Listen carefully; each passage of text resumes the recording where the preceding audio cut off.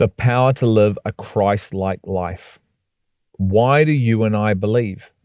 Is it because we have been conditioned to by our upbringing or influences in our lives? Or is it because we have experienced the resurrected power that rose Jesus Christ from being dead back to life? It's one thing to be raised with Christ, but it's an entirely different dimension to be raised in Christ. They sound very similar, but one has a power to it which the other one doesn't. One is raised with principles, facts, knowing about, while the other is raised in the power of knowing the person. The scriptures say that Jesus Christ is in fact the power of God. 1 Corinthians 1:24. So the more we know Jesus Christ through revelation, the more power we experience and live our lives from. Do we know Jesus as our power, as our strength, as our source to live a Christ-like life? We are going to look at and unpack a number of key scriptures which declare of a spiritual dimension and reality for us as his people.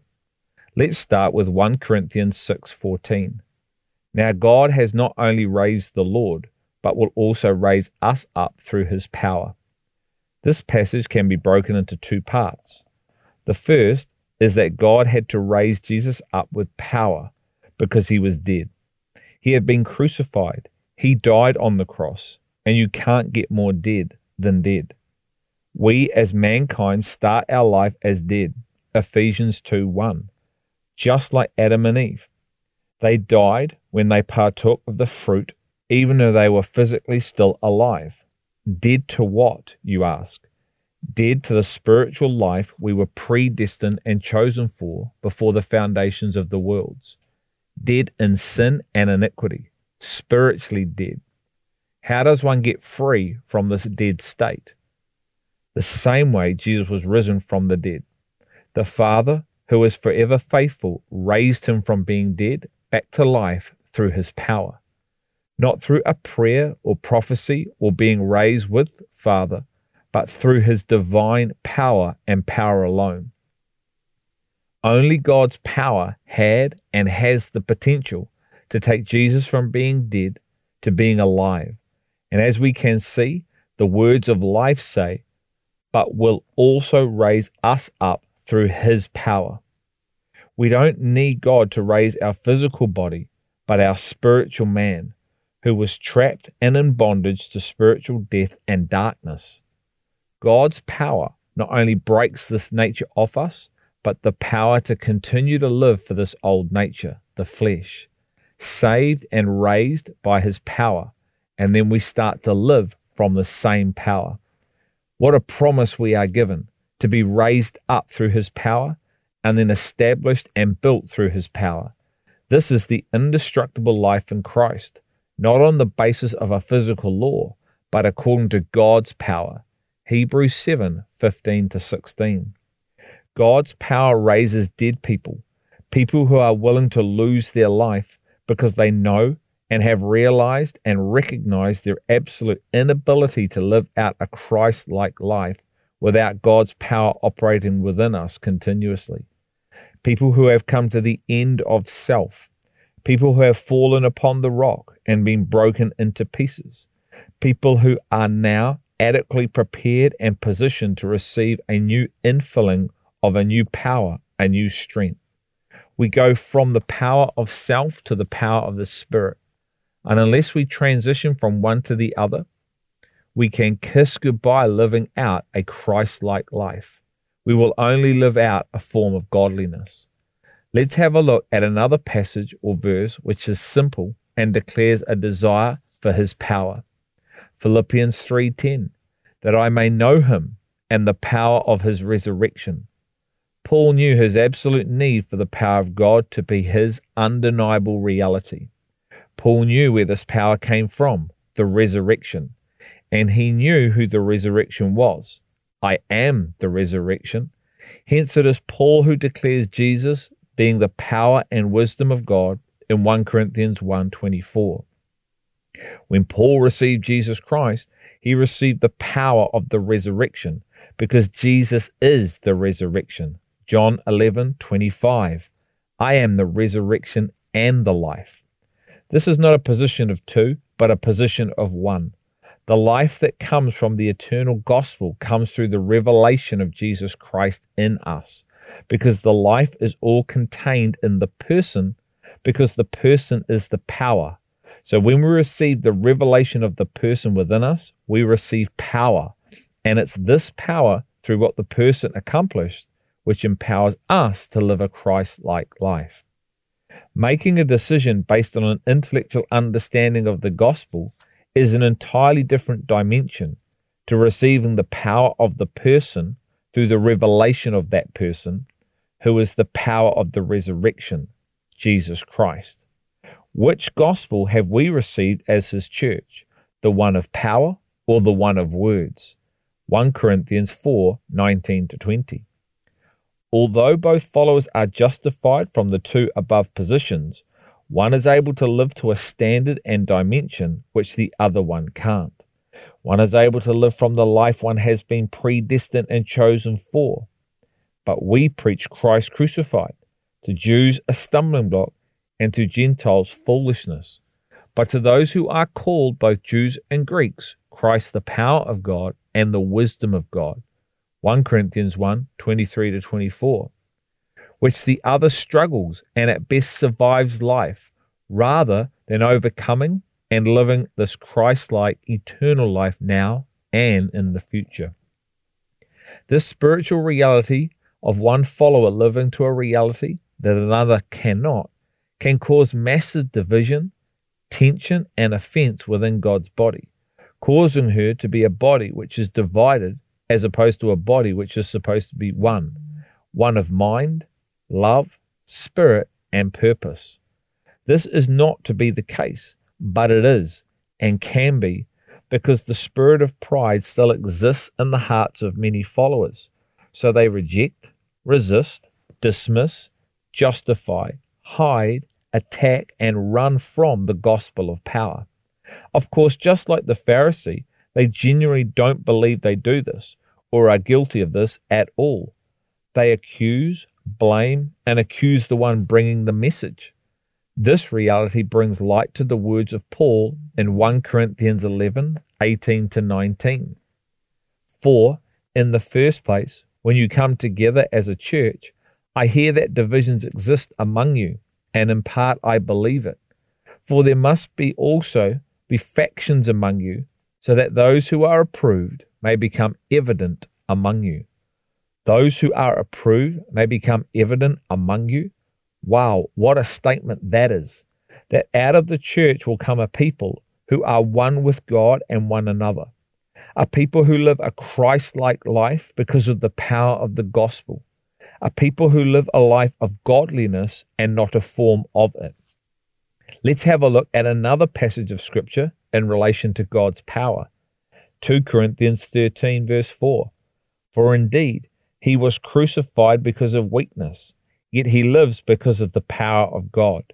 For we also are weak in him, yet we live with him because of the power of God directed toward you. The cross looks foolishness and ridiculous to the world. What sort of a kingdom doesn't fight to keep himself alive when his enemy is doing everything in its power to kill you? What sort of king lays down their life willingly and allows their enemy to do what they did to him without uttering a word? What sort of a king has at his disposal legions of angels and yet chooses to not use them in his defense?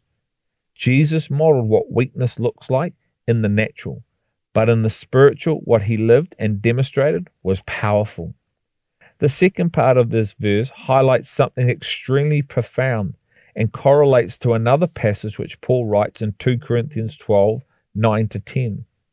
Yet he lives because of the power of God. Weakness is the way to being strong in God's power. Only when we become weak and not able to function in our strengths and abilities, relinquishing and yielding to God, do we have any chance of experiencing and living from the power of God as Jesus did. This weakness by the world, the flesh, is seen as ridiculous and pathetic and absolute foolishness. It is shunned and written off as complete absurdity. But unless we come to this place of seeing this as an absolute wisdom of God's way, we will never be strong in the Lord. Look at 2 Corinthians 12, 9-10, as this is literally what it says. Verse 9, and he has said to me, my grace is sufficient for you, for power is perfected in weakness. Paul goes on to say, then he will boast of his weaknesses, so that the power of Christ may dwell in him. He in verse 10 makes this statement, for when I am weak, then I am strong. Once again, a completely different dimension and kingdom to the one of the natural. This is not how the earthly, natural man lives. He is 100% opposite of this. The natural man fights for his rights and looks to utilize and capitalize on all his attributes, talents, gifts, and sees all this as his strength. So to relinquish this is seen as craziness and being out of one's mind. What the world perceives as foolishness, God perceives as wisdom and life. And this brings to light the second part of this verse, where not only was it Jesus who lived from his Father's power, but Paul and others of the church also did. We also are weak in him, yet we live with him because of the power of God directed toward you. Unless we come to this spiritual posture of weakness, we can forget about ever living with him because of his power. While we are strong, we are unaware of our need for another power. Why do we need another power when we have no need for another power? We are more than capable of doing everything we need to do, and doing it from our own power or strength and abilities. To not be would be to go backwards, and God is the God of the momentum and the growth. Don't you know that? And by the way, look at all the fruit we have to show for all of our work and effort. Does any of this sound familiar? This power is directed towards the people. This is why it can be so offensive and people deny it. This power comes to release us from our own self-generated power through the crucifixion and brings us into an eternal heavenly power, God's power, resurrected power. For us to receive this power, there must be a yielding and relinquishing of one's own natural strength. Let's have a look at another passage, 1 Corinthians 4:20. For the kingdom of God does not consist in words, but in power. This one verse alone is saying so much and almost saying it all. Man's focuses on words and how well he can come to know and understand the words through his mind, while God is the God who is all about his power to bring to light and life his kingdom dimension in and through us. The two operating systems can't be further apart, and yet many in the body of Christ suffer and struggle because of a lack of experience in God's power. We attempt to come into life through the understanding of words, man's wisdom, and this creates an arrogance and pride. Verse 19 brings this to light.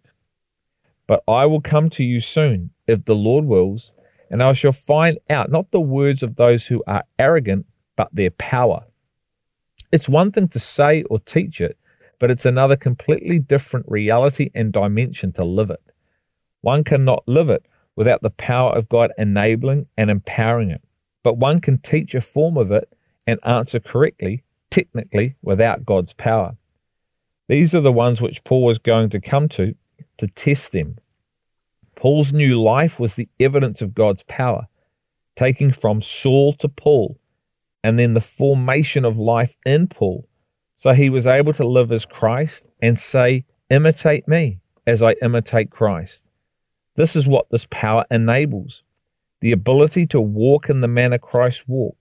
It changes the inside, which enables the outer expression of an eternal response. Man builds on his intellect ability to try and understand God. His faith rests on man's wisdom, the very opposite thing Paul said it was to rest on. The effect of this is that man is unable to demonstrate wisdom. Wisdom is vindicated by her deed. Wisdom is vindicated by her children. And believes and thinks wisdom is about informational knowledge about God. He thinks it's about what he has learned and acquired through intellectual learning, study of the scriptures, rather than being able to live bring/demonstrate an eternal life now. Many are happy and content to just give creedal affirmation of words, but not have the corresponding actuality of the word. The kingdom is about power. Children of wisdom, Christ, are able to demonstrate this wisdom because they are experiencing God's power. The spiritual domain or kingdom of God is a kingdom established on the power of his word. Hebrews 1 verse 3, and he is the radiance of his glory and the exact representation of his nature, and upholds all things by the word of his power. All things are upheld by the word of his power. Everything we see which has come and will come into being comes into being by the word of his power. This is why the kingdom is a kingdom of power and not words. It's the word of power which builds us and changes us on the inside. It's the word of his power which saves us. It's the word of his power which opens up the realm of the kingdom for us to see, receive, and enter into the kingdom reality, which Jesus laid hold of us for. It's the word of his power which makes us ready and has us living a life of righteousness now, which will have us participating in the age to come in his kingdom, fulfilling roles and responsibilities. 2 Peter 1:3. Seeing that his divine power has granted to us everything pertaining to life and godliness through the true knowledge of him, who called us by his own glory and excellence. We can break this up into two parts: his divine power, his eternal resurrected power, which is fully available in God, has granted to us everything, and everything is everything, pertaining to life and godliness. When the scriptures declare life and godliness, what life and what is godliness? The life we are referring to here is an eternal life, which is the life that was in Christ. The power, the divine power, brings about the divine life, the eternal life of divine substance, a life that is divine, a joy that is divine, a peace that is divine, a nature that is divine. 1 Peter 1:4. We are to become partakers of God's divine nature and eternal life. It is God's power and God's power alone that is responsible for this work. This is why the kingdom is about power and not words. Secondly, we want to unpack godliness. Godliness is to live as Jesus himself. It is to live a life of righteousness or right standing just as Jesus did before the Father. It is to walk in the manner that Jesus himself did. Great is the mystery of godliness, because without God's power opening up the spiritual domain, godliness, remains a mystery to us and it eludes us. When this is the case, we are left in a form of godliness, because we are attempting to enter in through man's wisdom as opposed to God's power again. 1 Corinthians 2:5 and 1 Corinthians 4:19-20. It's God's power that enables us to live out a life of godliness. And godliness is profitable for all things, since godliness, holds promise for the present life and also for the life to come. Godliness holds promise for this life and the life to come? What are you talking about? This life is one thing, but the life to come also? If we do not know the power of God, then we won't live out a life of godliness now, which means we won't be part of the roles and responsibilities in the life or age to come, the future kingdom of God back on earth. Jesus lived a life of godliness while he was on earth. If we want to know what a life of godliness is, then look no further than Jesus Christ. His nature, character, his inner life, and his wisdom, meaning demonstration, are what make up this life of godliness. We are to become Christ-like in every facet, both inner and outer life. The second part of this verse is what completes this verse and makes it one incredible passage, through the true knowledge of him. These are the words I want us to unpack. Everything pertaining to eternal life and godliness comes through us receiving the true knowledge of God. It's the power of God which brings us into the true knowledge of God. This two-sided verse is very much one truth. All the elements are interlinked in one another to form one truth and dimension. True knowledge is revealed knowledge, and revealed knowledge only comes via the Spirit. The knowledge that man acquires through human learning will not empower and enable him to come into an eternal life or a life of godliness, which is the entire point of true knowledge. The truth will make us free, and the truth builds his church. Anything less than this is to only hold and live out a form of life in Christ and godliness. It doesn't matter how technically correct you may have the Logos. It's God's living word written or engraved on our hearts and minds, which transforms and changes us and conforms us into the image of God. This is what true knowledge is. It's knowing, in other words, gnosko, substance of knowing the person, Jesus Christ, full stop. Gnosko means intimate knowledge, a true knowledge. Colossians 2:3 says, all the treasures of wisdom and knowledge are hidden in Jesus Christ, and Jesus is a mystery. We have been granted to have revealed knowledge and all the kingdom mysteries because we have been granted to know Jesus Christ, who is the mystery. What and how does a church live who have and are coming into this true knowledge of Jesus Christ? Now, this is the confronting question we must all ask ourselves if we truly desire to be the church, body, bride, sons, priests Jesus is calling us to be. There is no way around this. Another passage which is the same exact thing, Colossians 3:10-11, and have put on the new self, who is being renewed to a true knowledge according to the image of the one who created him, a renewal in which there is no distinction between Greek and Jew, circumcised and uncircumcised, barbarian, slave and freedman, but Christ is all and in all. For the next segment, we will put 9 passages of prophetic scriptures together and see what the Spirit is saying in relation to these verses. 1 Corinthians 1:23-24. But to those who are called, both Jews and Greeks, Christ the power of God.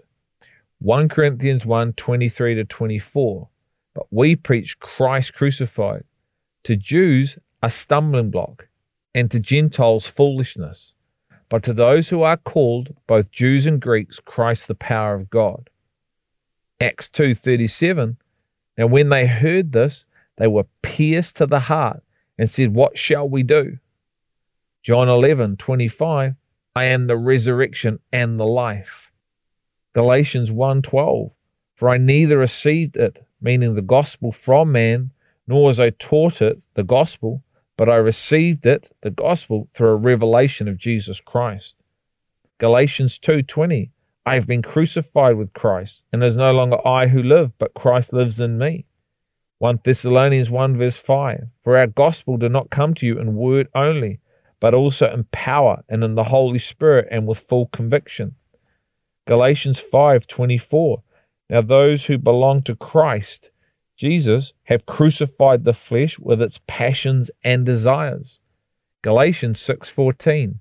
But may it never be that I would boast except in the cross of our Lord Jesus Christ, through which the world has been crucified to me, and I to the world. 1 Corinthians 1:17-18. For Christ did not send me to baptize, but to preach the gospel, not in cleverness of speech, so that the cross of Christ would be made void. For the word of the cross is foolishness to those who are perishing, but to us who are being saved, it is the power of God. Romans 6:5-6.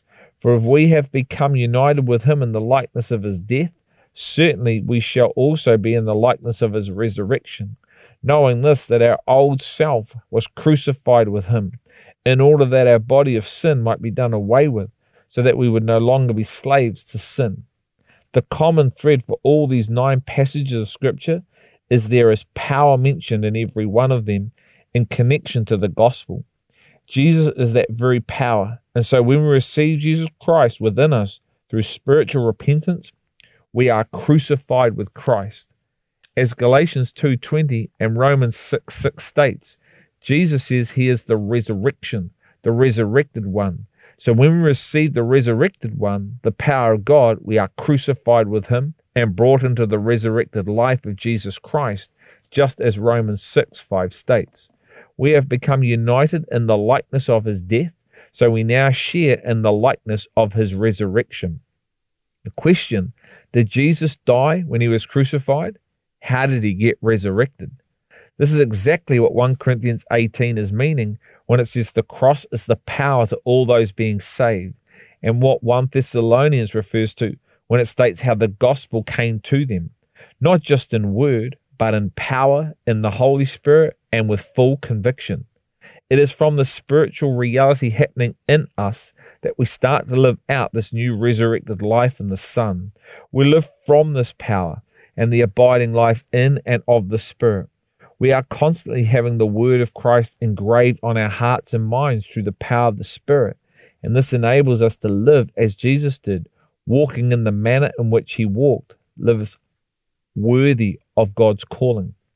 1 John 2:6, the one who says he abides in him ought himself to walk in the same manner as he walked. Ephesians 4:1, therefore I, the prisoner of the Lord, implore you to walk in a manner worthy of the calling with which you have been called. The disciples followed Jesus physically for 3 to 3.5 years without his power operating within them. Their lives are reflective of this powerless dimension. It wasn't until they received this power, this resurrected dimension of power in them, that they started to walk in a manner worthy of the calling. This question needs to be answered by us. How long have we been following Jesus, and are we filled with his resurrectional born-again power, which enables us to live lives worthy of his calling?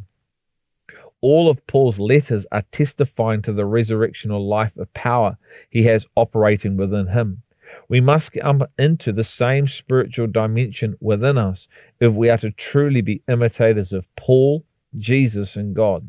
The last verse we will look at is 1 Corinthians 2:4-5 in relation to power. It says this, my message and my preaching were not in persuasive words of wisdom, but in demonstration of the Spirit and of power, so that your faith would not rest on the wisdom of men, but on the power of God. Our faith is to not rest on man's wisdom, but on the power of God. Faith is the currency of God's kingdom. Without faith, we fail to enter and lay hold of, access and possess all that is concealed within the Christ. When we attempt to grow or enlarge our faith by man's wisdom, we are completely living and demonstrating a back-to-front operating system. We are trying to access and possess life in Christ, Spirit, through the ways of man, natural. And all we receive is a false knowledge, which is based on a false faith, which leads us to believe in something which is not him, but our version of him. This does us absolutely no good at all, and if we lead others from this place, it is extremely dangerous. Paul makes it very clear that his message and his preaching were in the demonstration of Spirit and power. Paul's life itself was the message. The transformation of his life from Saul to Paul is the evidence of his life in Christ, a life in power. His life is like this, so we would know without any doubt how our lives are to be and look. Our lives are not to be resting on man's wisdom, man's ability to comprehend and understand, but on God's power, period. It is God's power that opens up the realm and reality of faith in God. Paul knows this because it is his experience and ongoing experience of how he is coming into life in Christ. To not have God's power open up the spiritual kingdom is to not have faith. If one cannot see, then one has little to no faith of what is already finished in Christ, the unseen one. As we have looked at, faith is the assurance of what we hope for and the conviction of the unseen. The conviction of the unseen. How does one come to have a conviction of the unseen? How does one come to have an unwavering confidence in what one cannot see? Because one has seen it. One has seen it through the power of God opening up the unseen realm by faith. When this happens, we now have faith in accordance to God's power. To the reality to which God's power opened up the unseen realm is to the measure we have faith. This is why Paul says our faith must rest on God's power. It is from this position we now testify to what we have seen. These are the words which the wise or mature hear and know, because it is the wisdom of God. Asking God to increase our faith, as the disciples did in Luke 17:5, is of the flesh or the natural order. For our faith to increase, we are to hear the word of God when it is spoken. All this must be done through the power of the Spirit. As we hear the word of Christ through the Spirit's power, faith is opened up to us in relation to what was spoken. We now see what was spoken through spiritual hearing. We hear what is spoken and we see what is written. John 2:22. The last verses of power we will look at is 1 Corinthians 1:23, 1 Corinthians 2:2. But we preach Christ crucified, to Jews a stumbling block and Gentiles foolishness. And for I determined to know nothing among you except Jesus Christ and him crucified. The connections between these two verses and the rest of the previous verses are clearly being witnessed by all of the Spirit. Both of these verses in Corinthians mentions Christ himself and Christ being crucified. One cannot escape the oneness of the Spirit's way to life here. How can one enter into the wisdom of God, which is Jesus himself, and demonstrate this wisdom now, unless they have a living experience of Jesus and him crucified through resurrected power? The Jew seeks this wisdom through signs. The Greek seeks this wisdom through the intellect of man. Both of these ways oppose the way of Christ, Christ crucified. Hence, there is no life associated with these demonic ways, which enables us to live a Christ-like life. I love these words, Jesus Christ and him crucified. This looks like a position of two, but it's a position of one. When Paul received Jesus Christ in him, Galatians 1:16, he received the power from Christ crucified because he received the person, the resurrection and the life, the power of God. This is the reality we must all experience if we are to truly follow Jesus wholeheartedly and come into everything now and in the age to come. It is from the spiritual posture within us that we abide in Christ and have his eternal life formed in us. Galatians 4:19. It is from the spiritual posture of fellowship, spiritual oneness, which we preach him to all. It is from this posture of fellowship we preach the way of him crucified, which once again is a posture of one, because he is the way. Christ and him crucified, which is the way of resurrectional power, is the only way into the eternal, indestructible life in Christ.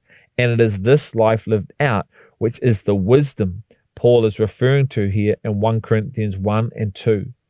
We, as his children, sons, a people, a nation, are called to live and release the manifold wisdom of God upon the earth.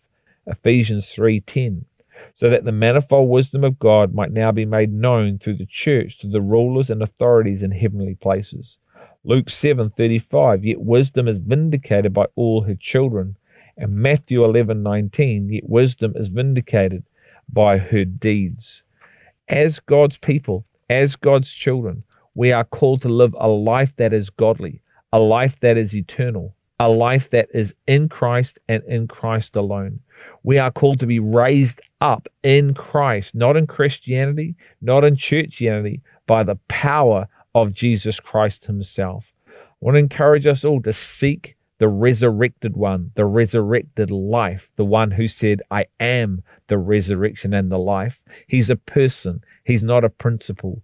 It's in the personhood of Jesus himself that we find the power to live out this Christ-like life and walk in the manner in which he did.